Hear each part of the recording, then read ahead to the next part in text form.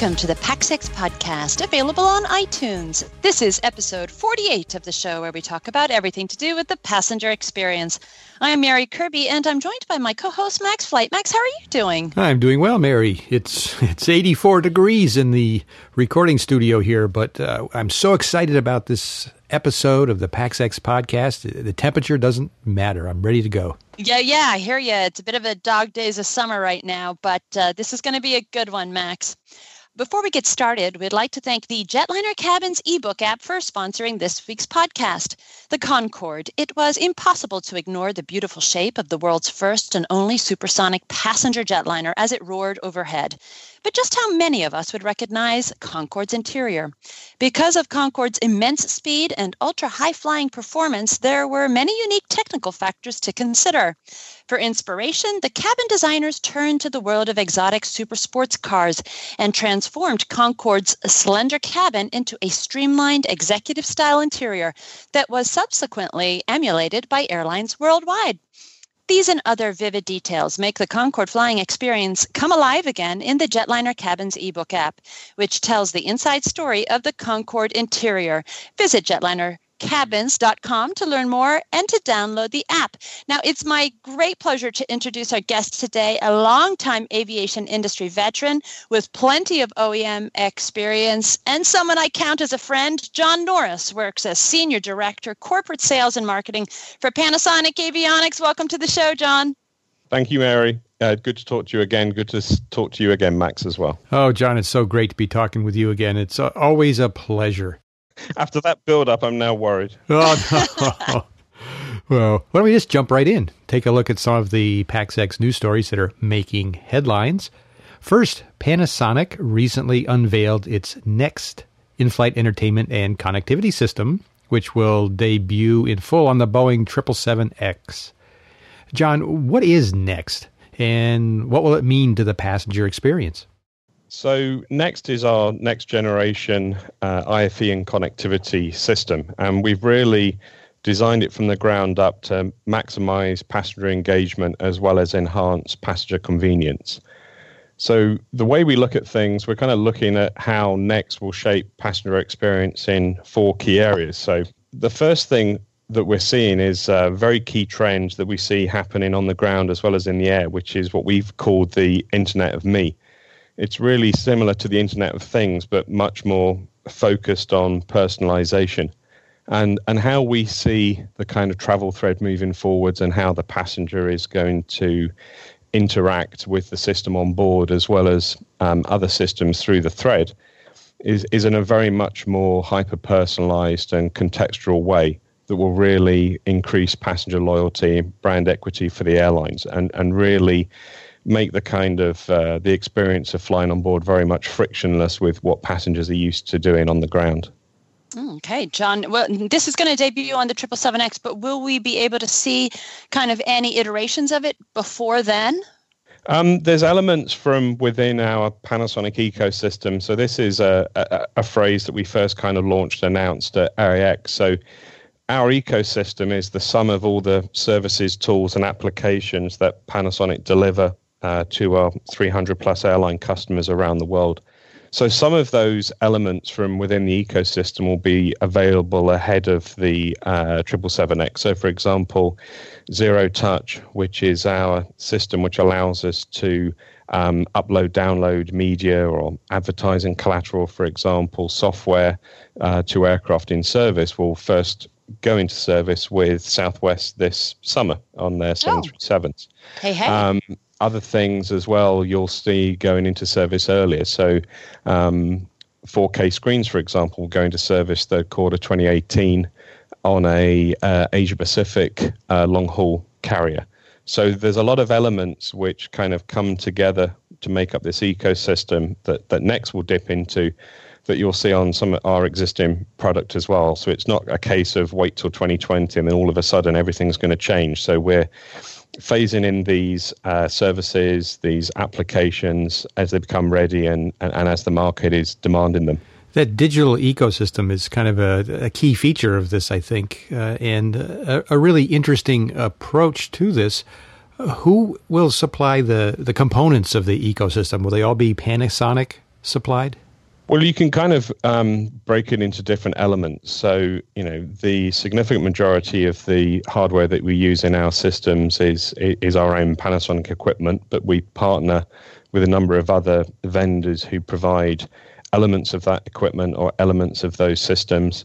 A significant proportion of the core software and applications are built in-house, but again, we have a number of suppliers who support us with that.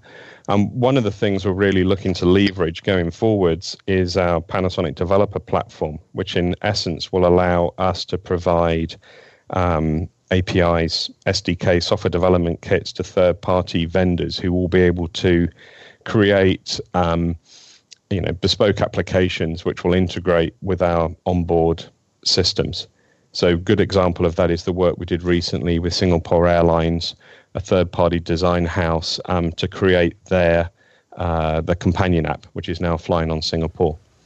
Wow, that's huge. That's kind of where I was going with this, John, is to kind of probe a little bit and see if there would be opportunities for other developers to join in and become a part of this ecosystem. Of course, like we see in other businesses, when you have that kind of vibrant developer community out there, it leads to all kinds of just interesting applications, things that you can't imagine right now. So that's very powerful.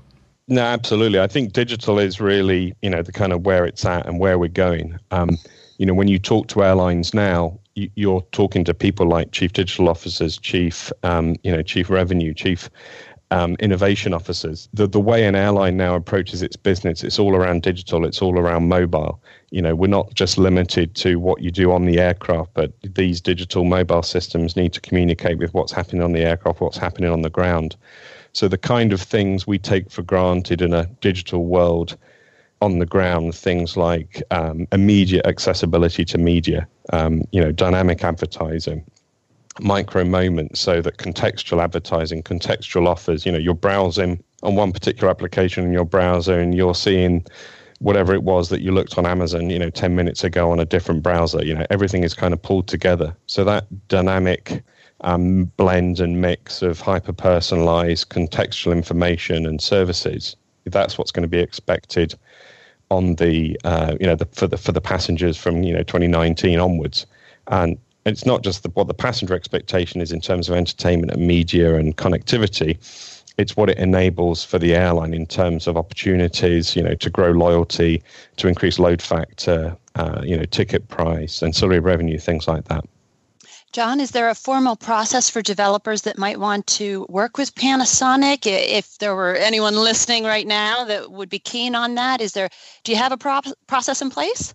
Yeah, there is a process in place where it's basically the input would come via an airline customer who would make a recommendation to us of the third party that they would like to work with.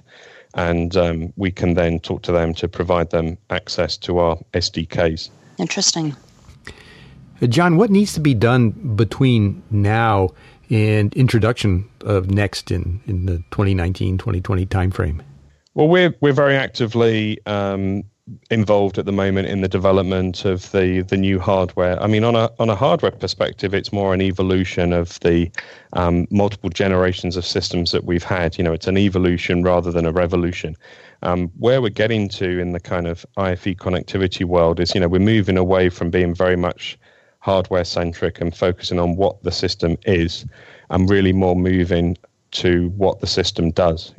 I'd love to get to the point where we could really genuinely be hardware agnostic, but with the rate and change of hardware and consumer electronics, we have to keep a very clear view on what's going on there. But we're essentially putting together a hardware platform which sits in the background and enables all these things in the ecosystem. So we're planning with innovation, evolution in mind, so that we have a strong platform which can provide us a lot more flexibility in terms of what airlines want to do.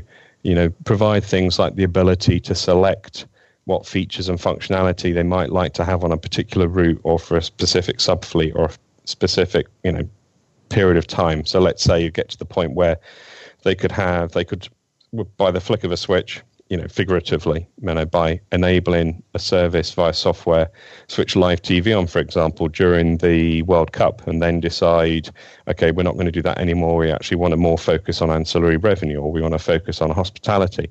So we're building into the system the flexibility to be able to change things far more rapidly and to allow airlines to be a lot more proactive and reactive to market forces.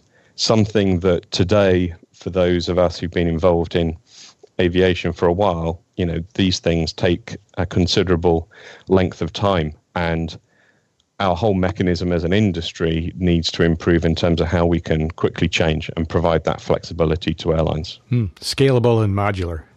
Scalable and modular, yeah. So they're two big key phrases for us. So scalable, because Next isn't just a system for wide body. It will go into service for 777X, but it will expand and be offerable on other aircraft types. I know we're going to talk about offerability in a bit, but it's going to be rolled out on A350, on 787, and then on narrow body aircraft as well. So it's scalable because it scales for different aircraft types and different aircraft sizes. It's also scalable because it can provide everything from purely streaming to passenger devices through to complete aircraft 4K screens and everything in between.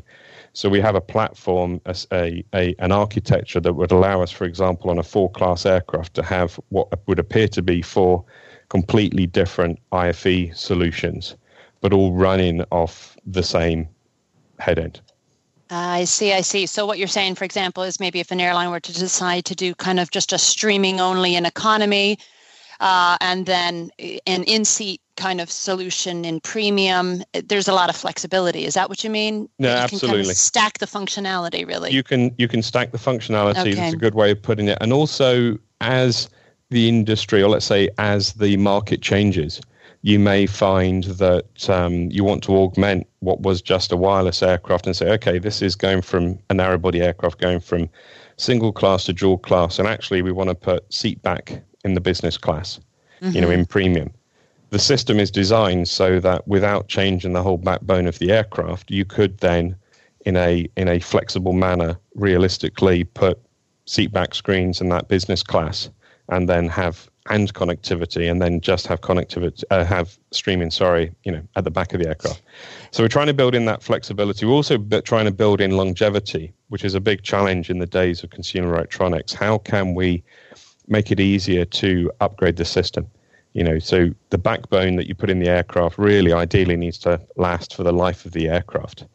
So Next will be powered by a 10 gigabit per second backbone. So it's going to be able to cope for the kind of screen resolutions that we haven't even thought about today. That's built in up front. But we're putting other things into place which will allow us to more rapidly and allow our airlines more rapidly to update screens, for example. So they could go into service with a 1080p high definition screen, decide that when 4K content becomes more readily available, they would upgrade the screens to 4K, and they can do that without changing the rest of the system. That's something today which current systems don't provide that level of flexibility. Conversely, the system is built so that they could say, okay, we're going to get ahead of the curve. We'll go into service with 4K. The screens are built in with upscaling, so we can run 1080p content and upscale it dynamically so it provides a 4K-like resolution. That's something we've been demonstrating with some of our R&D projects, which are feeding into Next. It's an interesting challenge trying to keep ahead of the curve.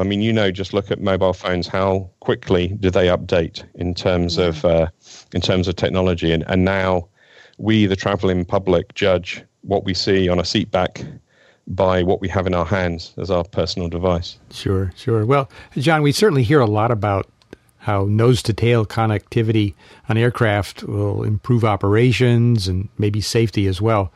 And as you're noting, Panasonic's on the forefront of this aircraft e-enablement, if you will. Mm-hmm. Can you give us an update? Are there some other areas of progress being made here, and how are the airlines benefiting? Oh yeah, no, absolutely. There's a huge amount of development going on, and I would say exploration by the airlines in looking at what a connected aircraft can do. If we rewind 10 years, connectivity, when it first came out, was going to make lots of money from the passengers. It was all about ancillary revenue. It was going to be amazing. And, that's the kind of business model, that was kind of presented, let's say 10 years ago. Things moved on. We went through another iteration where it was clear that the traveling public are becoming less and less, keen to pay for internet. My teenage daughters believe that internet is probably more important than food and water. It's a human right, John. Exactly, it's a human right. It must be there. So the whole model is changing, and I think where we are, we're at this inflection point now where, on the back of the investment that we make, our airline customers make for connectivity, you can provide some exceptional passenger experience and entertainment, but in parallel with the capacity and the system you put on, there's all of these other connected aircraft benefits. So, you're seeing things within our ecosystem, for example, like real-time weather. So dynamic weather updates, which would allow an airline, for example, to optimize routing to avoid, bad weather situations. We've got systems which will allow us to really optimize, rate of climb and descent into different airports to help from that point of view. You've got things like cockpit data and voice, mobile crew services, so crew to ground, on board, so that there's much more dynamic, instantaneous communication of what's happening on the aircraft versus what's going on with operations.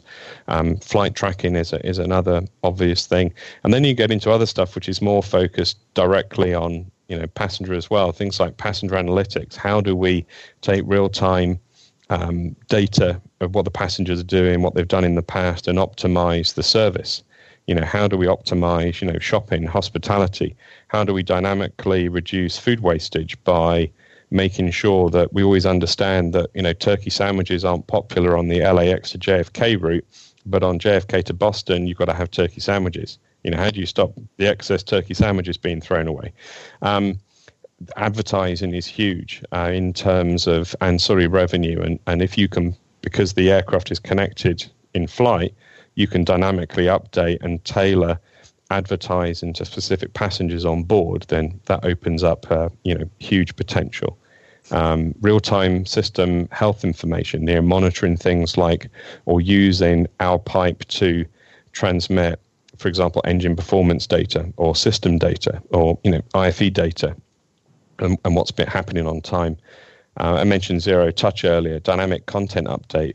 Wouldn't it be great if for your premium passengers, they could open the airline app in the lounge, choose what they wanted to view on the aircraft, and even if it wasn't scheduled to be on the aircraft, it could be dynamically loaded to their seat back screen such that when they're in flight, they get a confirmation to say, hey, you wanted to watch Boondock Saints, it's now on the aircraft. So that's kind of where we're going. So there's a whole bunch of things that now you kind of take that the aircraft is going to be connected for granted. There's a lot of features and functionalities which are enabled. John, as journalists, we find that the airlines like to keep some of how they're exploiting the pipe from an operational standpoint, some of that close to their chest. They don't necessarily want to go into deep dive details for proprietary reasons, for competitive reasons, etc. Mm-hmm. But Finnair's CEO recently told us that in using Panasonic in-flight connectivity with Alipay, the Chinese mobile payment app, they have seen in-flight sales increase 100% on their China flights, which I thought, wow, here's kind of this verifiable, tangible use of connectivity to improve operations and the bottom line. Do you think we're going to see more of that? Oh, no, absolutely. I think real-time payment validation and really not just the credit card validation, but more the alternative payment technologies. Yeah. Things like Apple Pay or Google Pay or, PayPal, Alipay you mentioned. The traveling public, as a whole, we're pretty lazy. If we had to get up and get our credit card out of our wallet, oh dear, the wallet's in the bag overhead and stand up, you get friction in terms of spending money. Yeah. If you can remove that friction and, make it a really pleasant experience and, it's as easy to spend money as it is on the ground, then that ultimately is going to lead to more sales, whatever it is that you're selling. If you're selling, time on the portal, if you're Wi-Fi access, if it's shopping, whatever it may be, getting rid of that friction really does bring significant benefit.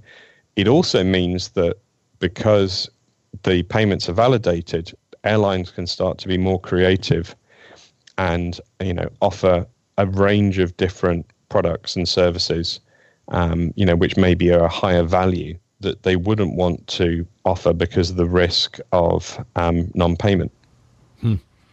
Boy, it seems like it wasn't too long ago that we longed for a time when the experience on board was as good as the experience at home. And now it seems like the experience on board may be surpassing the experience we have at home. What a great strategy. I'm not sure in terms of performance we will exceed the kind of performance at home, particularly from a kind of a Wi-Fi connectivity point of view. I know some of our competitors would contradict me on that, but, with the rate of change of what's happening on the ground, but where we are going is, we're starting to approach a good level of service so that these other features and functionalities can really happen, on board the aircraft. Jon, it's expensive at the end of the day to provide satellite-based connectivity to aircraft tubes that are flying 500 miles an hour.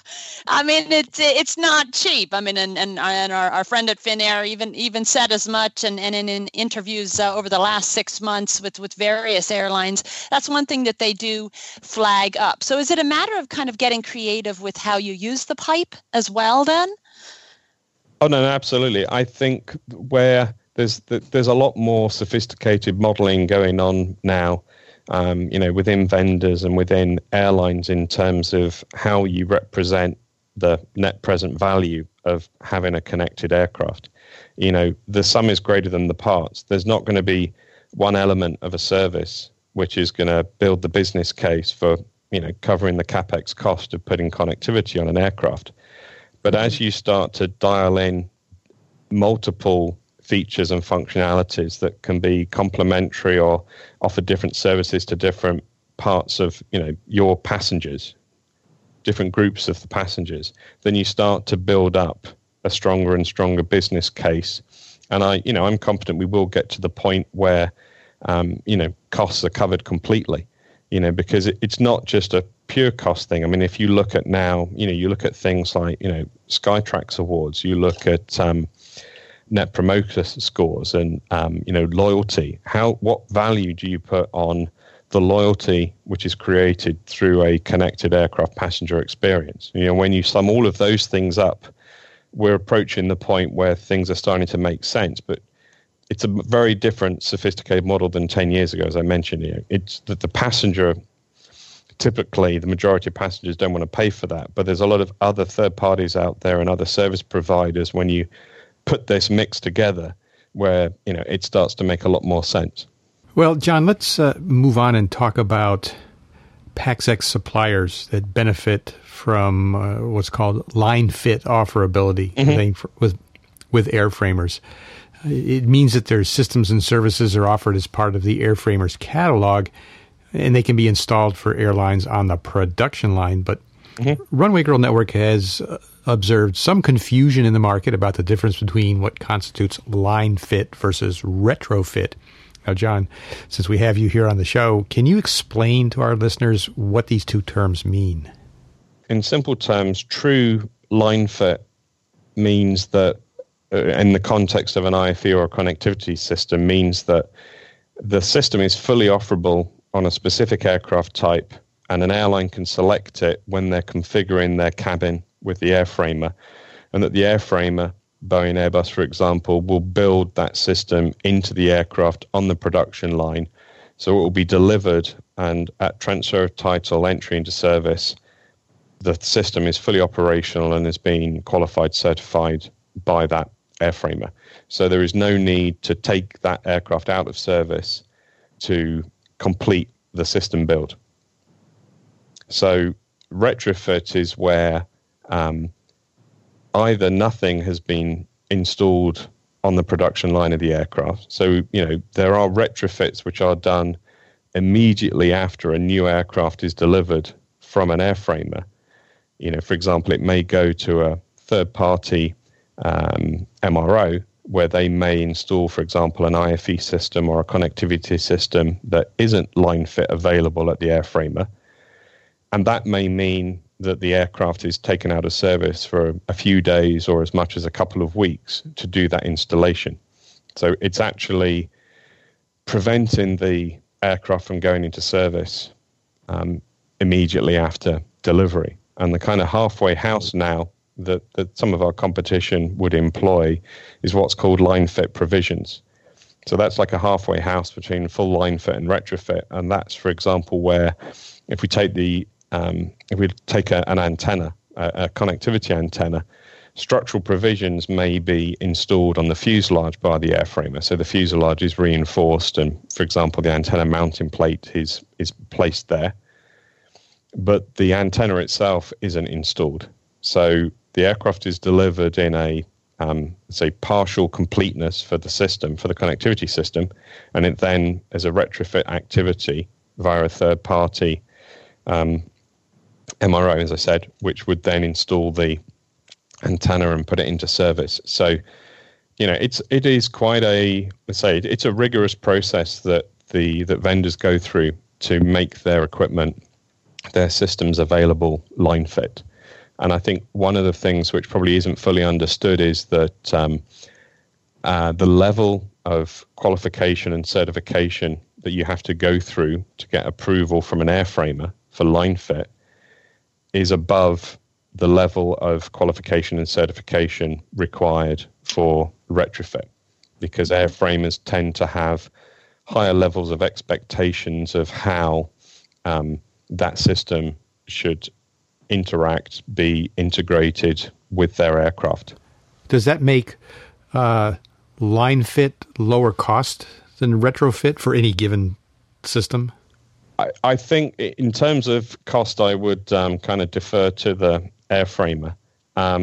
There's from a cost point of view, purely cost point of view, there are pros and cons of doing it either an installation line fit or retrofit. There are airlines who will opt for a system for whatever reason that isn't currently line fit available. They see a benefit of it, so their only option is to do it retrofit. What I would say is that line fit installations tend to increase aircraft residual value as compared to retrofit installations, because they've had the complete and utter blessing of the airframer. And as I said, the level of qualification and certification by the airframer is at a higher level. Hence, people who deal with aircraft tend to prefer taking line fit installed systems, because they know that they've been through the mill, as it were, at the airframer. The other thing is the big challenge as well is if you're an airline and you've invested very heavily in an aircraft to be delivered, the idea of not having revenue service from that aircraft for a few weeks because you're doing a retrofit installation is not is a significant cost that needs to be taken into account when you're looking at the overall cost of things. So that's got to be something that the aircraft lessors are considering then, John. Yeah, no, I mean, aircraft lessors tend to pretty much always, and I'm sure there's exceptions, but pretty much always take line fit. Whereas, they will, of course, once the aircraft changes hands at the end of the first lease, then, they're into a retrofit situation. When I'm talking about retrofit now, I'm really talking about immediate retrofit post-delivery. And so, there are a lot of benefits for having line fit. And we certainly believe that line fit provides considerable value to our customers. So, our overhead seatback and wireless IFE systems, as well as our connectivity systems, are available for full line fit across all Airbus and Boeing aircraft types. And as you reported this week, Mary, we're also offerable on both Embraer and Bombardier. Yeah, that's interesting. Our deputy editor, John Walton, has delivered this piece where he interviewed both Bombardier and Embraer at the Paris Air Show. And they said that they've been working with Panasonic really closely from the kind of beginning of the C-Series and E2 programs, that you guys kind of get in there early so that, you fully understand then the aircraft IP and interfacing with that. That's got to be a benefit to Panasonic, John. Yeah, absolutely. I mean, we want to give our airline customers the broadest choice. And, clearly both those products you just mentioned, the Embraer E2 and Bombardier C-Series are, those are aircraft types heading to mainline, airlines. And they want to see, from an airline point of view, they want to see similar familiar systems and, passenger experience functionality on those aircraft, as well as their, large and narrow body and wide body aircraft. So for us, naturally, it's a very, very good fit. And it's one of these things that, if you don't engage early, going through the offerability process for an airframe that, can take 18 to 24 months. It's not something that you just kind of switch on overnight. So it's good for us. We see the value in it. We get in there early. We're talking to some of the other airframers as well, and seeing what's appropriate, and looking at our solutions that we offer on the market for the broadest range of aircraft types. Meanwhile, I have to say, for those of us who are, quote, #hump spotters in this industry, it's getting a little frustrating because we're seeing these kind of line fit provisions, and we're not sure if anything is under the hood of those radomes, because you see an aircraft type and you're like, oh my goodness, they've got a radome, but there might not actually be an antenna underneath it. And I know Jason Rabinowitz in particular gets a bit frustrated now. The proof is very much in the pudding. Just seeing a radome doesn't mean you have connectivity. It's an interesting new dynamic. Well, unfortunately, we're rapidly coming to a close. I could talk to you forever there now, John. We'd like to thank our listeners. And remember, you can find us online at runwaygirlnetwork.com and on iTunes. Be sure to follow all the Runway Girl Network activity on Twitter at @RunwayGirl. And remember to use the PAXX hashtag when tweeting about the passenger experience. Join in the conversation. It is rather robust these days. I'd like to reiterate our thanks to our sponsor, the Jetliner Cabins ebook app, and I'd like to thank John for being our guest. John, where can listeners find you at? Well, you can find me at Panasonic and at trade shows around the world. If you want to connect with me personally, best thing is via Twitter, and I'm Jon Norris Photog on Twitter.